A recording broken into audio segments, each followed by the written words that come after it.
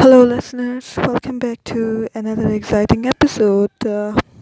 Before I start the episode, I would like to say something that I am very much grieved over the Lebanon explosion. The explosion that happened in Lebanon was such a, what can I say, that when I heard it and when I watched it on the internet, I was very much devastated. Already we have lost a lot of lives due to COVID-19, and over this is such a bad sign. I'm just praying that may Allah protect us all. Alright guys, let's start a new episode of Satellite. Mentions laws of avoidance.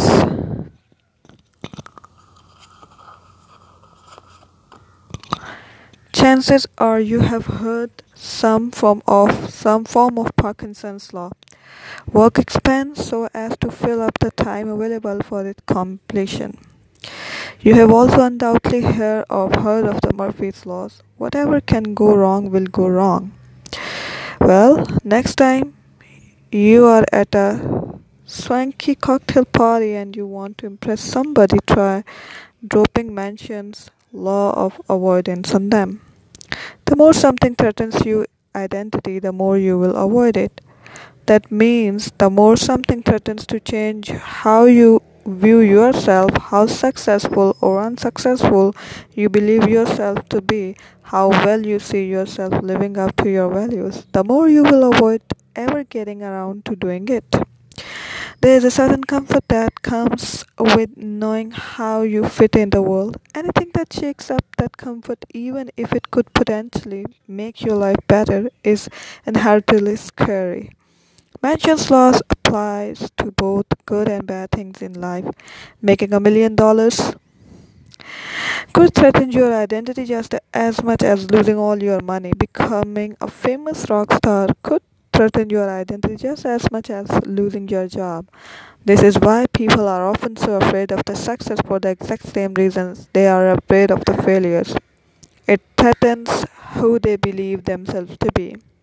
You avoid writing the screenplay you have always dreamed of because doing so would call into question your identity as a practical insurance adjuster.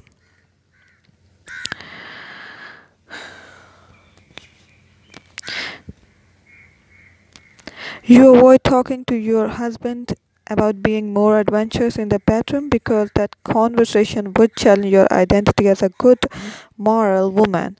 You avoid telling your friend that you don't want to see him anymore because ending the friendship would conflict with your identity as a nice, forgiving person. And these are good, important opportunities that we consistently pass up because they threaten to change how we view and feel about ourselves.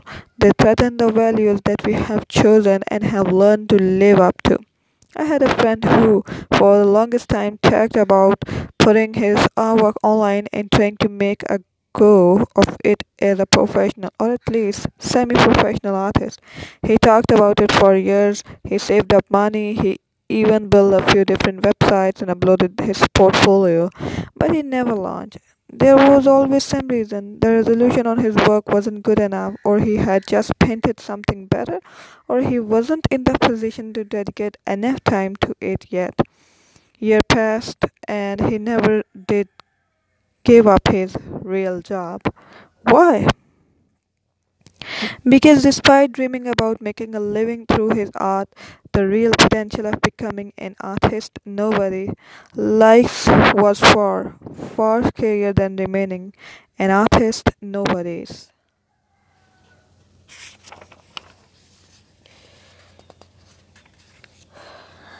An artist nobody heard of.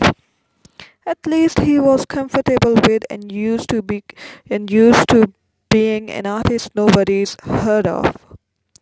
I had another friend who was a party guy, always going out drinking and chasing girls. After years of living the high life, he found himself terribly lonely, depressed, and unhealthy. He wanted to give up his party lifestyle.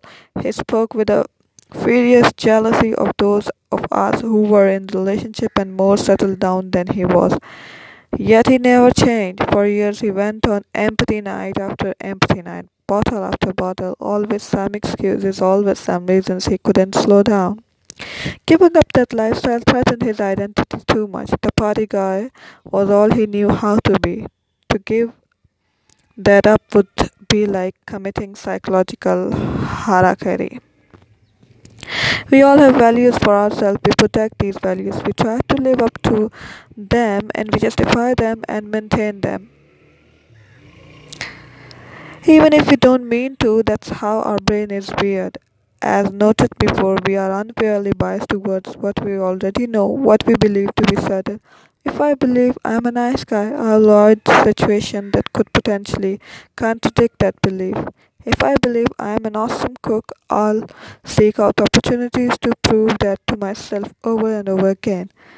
The belief, the belief always takes precedence until we change how we view ourselves, what we believe we are and are not. We cannot overcome our avoidance and anxiety. We cannot change. In this way, knowing yourself or finding yourself can be dangerous. It can cement you into a strict role and saddle you with unnecessary expectations. It can close you off to inner potential and outer opportunities. I say don't find yourself. I say never know who you are because that's what keeps you striving and discovering. And it forces you to remain humble in your judgment and accepting of the differences in others. I hope you guys will enjoy this episode. Thank you for listening this.